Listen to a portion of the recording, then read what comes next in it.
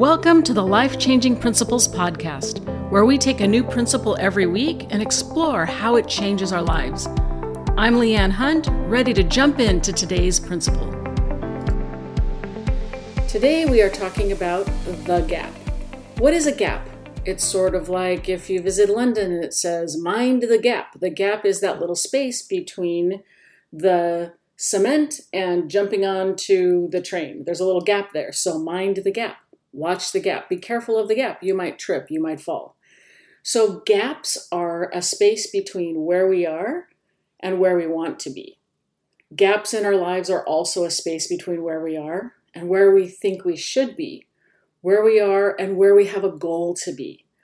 That space or that gap is an important part of looking at our lives. We need to find a way to mind the gap without freaking out about it. Now, actually, the first true thing about gaps is that gaps are scary. When you see a gap, you naturally have an emotional reaction, and that's fine. It's not a big deal to have an emotional reaction.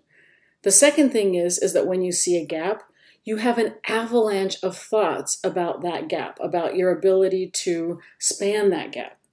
And it doesn't really matter how big the gap is. It can be something as big as a lifelong career goal that you have. It can be the idea of raising your kids until they leave home, that big gap. That's a pretty long gap. It can be some sort of eternal perspective that you have in your religion. And it can be something tiny like the gap of the test you have to take next week, or the lunch you're going to eat today, or the dinner you're fixing tonight, or the task that you have to look forward to. So gaps come in all shapes and sizes. And it doesn't matter how big they are, they still produce emotions and thoughts because you're standing here and you see that thing out there in the future. And because it's in the future, it's on unpredictable terrain.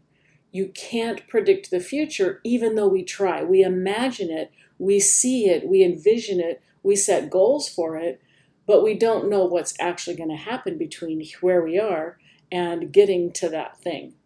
So why talk about a gap if we've been talking this month about perfectionism?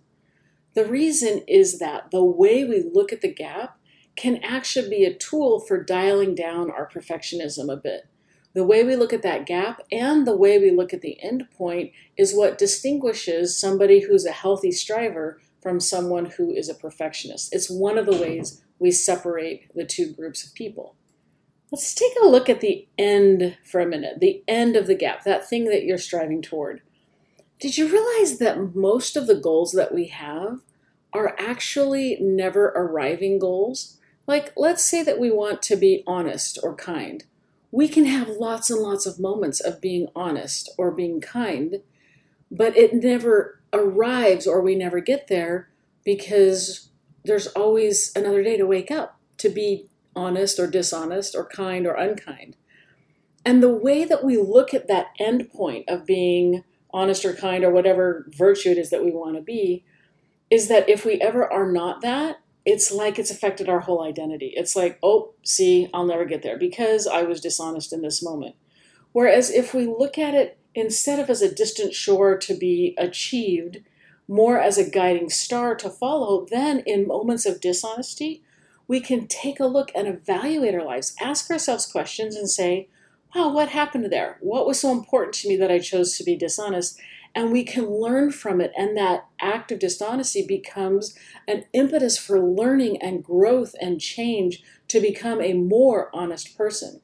Whereas if we see honesty as a distant shore to be achieved and that every dishonest act is like moving backwards, then we're really not learning or progressing from our acts of honesty or dishonesty. We're just always performing and trying to hold ourselves up to this measure.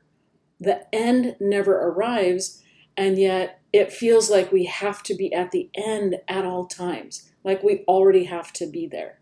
It creates an immense amount of pressure.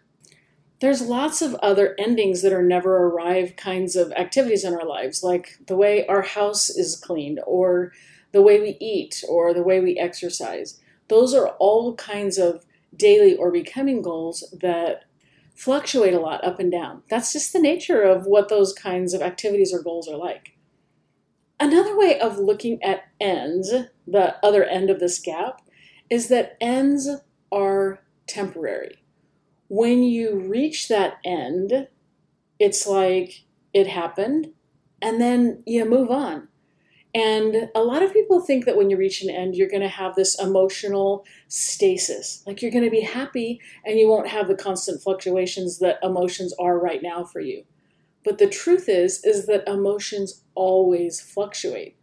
Tal Ben-Shahar talks about becoming the national squash champion for Israel. I mean, that is the height of his sport. It's amazing. And so he goes home and he's just on top of the world and he feels great.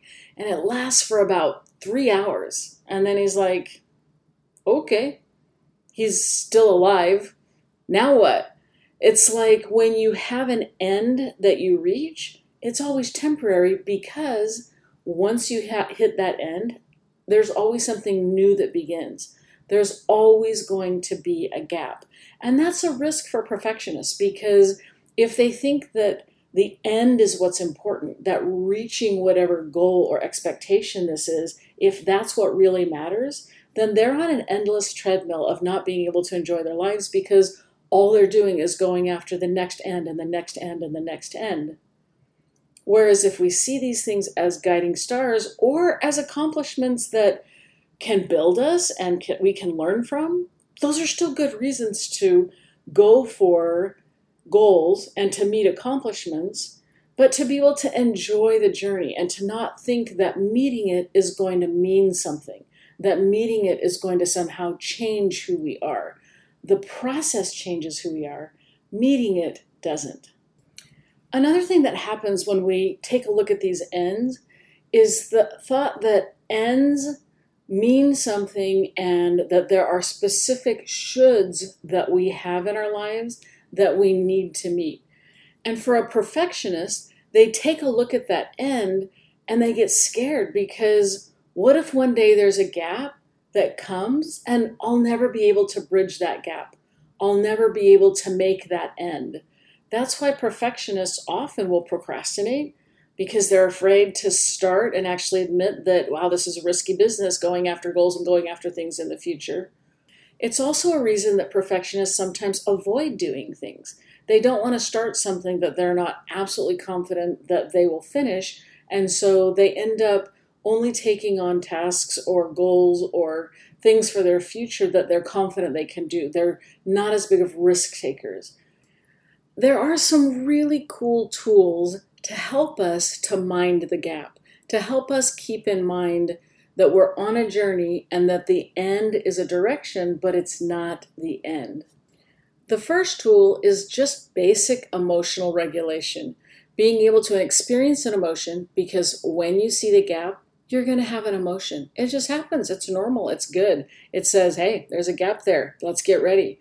And when you experience that emotion, to be able to breathe, to be able to relax for a second, to just feel the emotion, to let it sink in, and to decide what it means. It could mean that you're nervous, it could be that you're scared, or it could mean that you're energized because here's the new thing that we're going after.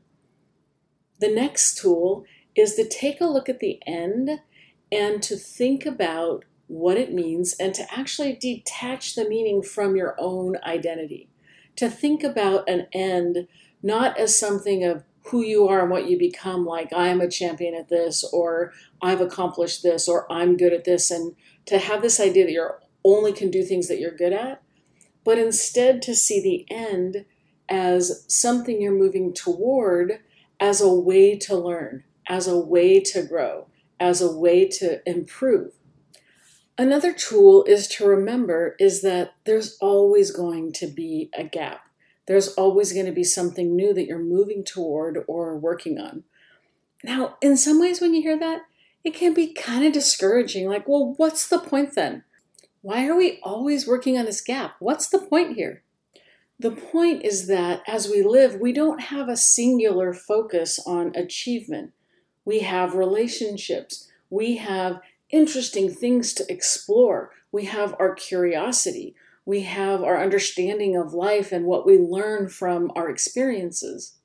And along with all that, we also have some achievement. It's a package deal. It's not just one thing. We don't just focus on the ends. One of the things that's helped me is the idea of holding two truths in my mind at the same time. So one truth is there's something out there in the future that I want or that I am moving toward, and that's great. I'm going to hold that out there as a direction for me to go. And at the same time, I know that once I get there, it's not going to make me happy. It's not going to make me a different person. But I also know that the journey will make me a different person and will give me moments of happy emotions as I strive toward it. And so holding these multiple truths in our mind at the same time can really make a difference when we manage these gaps in our lives. It can give meaning to the gaps because we're moving forward not only to reach the end, but also to enjoy and learn from the process and the terrain of getting from where we are to where we're headed. Another thing that helps is to think about the purpose of this end that you have out here, this goal, this idea that you're moving toward, this thing that you're doing in your future. What's your purpose for doing that or for having that? Say you want to get a college degree. There's a lot of different purposes for getting a college degree. It might be because your parents want you to. It might be because it's just a should hanging over your head that you just think everyone should do. It might also be because you want to go on for a further education. It might also be because you want to get a job. Those are all good reasons. And each of those reasons requires a different kind of effort and a different kind of learning as you go through the gap and the process of reaching that end of a degree. For some purposes, your grades matter. For some, they absolutely don't. In our family, we've started talking about how C's get degrees. It's like if you want the degree, it doesn't matter your grade. If you want to go to a really top-notch graduate school, then grades do matter, and you're going to change your goals and the reasons that you're doing things. If you want to become a really good therapist and you're going to school to get a degree for that, your focus is going to be on learning to do the therapy because you want to be good at it. So when we examine our end purposes for these end destinations that we have, it helps us to be able to manage the gap better, to not put unrealistic expectations or expectations and purposes that just don't matter. The last thing that I wanted to bring up about the gap that we have as we start from where we are and move towards something in our futures, it's something that perfectionists have to deal with when they're bridging this gap and when they're moving forward in their lives and working towards things. And that's the idea or the feeling that somehow we're always performing for someone, that we're performing towards this end, like we're not only measured at the end, but we're measured every step of the way through of how we make this journey. It feels like somehow we're always on trial just a little bit. So as a perfectionist, that feeling is exhausting. It's like you're hypervigilant about your own performance and your own behavior, and not just about focusing on your own performance and behavior, because that can actually be a good thing to be really vigilant about what you're doing in the moment, but it's being hypervigilant about what other people think about it. It's how you're being seen. This over-concern for how you're being seen in the moment destroys the ability to just learn from, be curious about, and enjoy the moment that you're experiencing. So gaps are a really important way of looking at how perfectionism shows up for us. There's lots of hidden underlying principles related to perfectionism and how a perfectionist handles gaps, and also how we can look at and handle gaps in a healthy way. So when you're looking at a gap, just know that you're going to experience some scary emotions. It's okay. They are what they are. Know that you're going to have an avalanche of thoughts. Those are also okay. Just let them fly. And then take your deep breath. Think about that end that you're moving toward. Make it purposeful. Know why you're actually doing it. And if it's something that you don't want to do, be okay with just dropping it and letting it go. Gaps are amazing because they're a part of living. To have a gap in your life between who you are and who you want to be, or where you are and where you want to be, means that you're alive.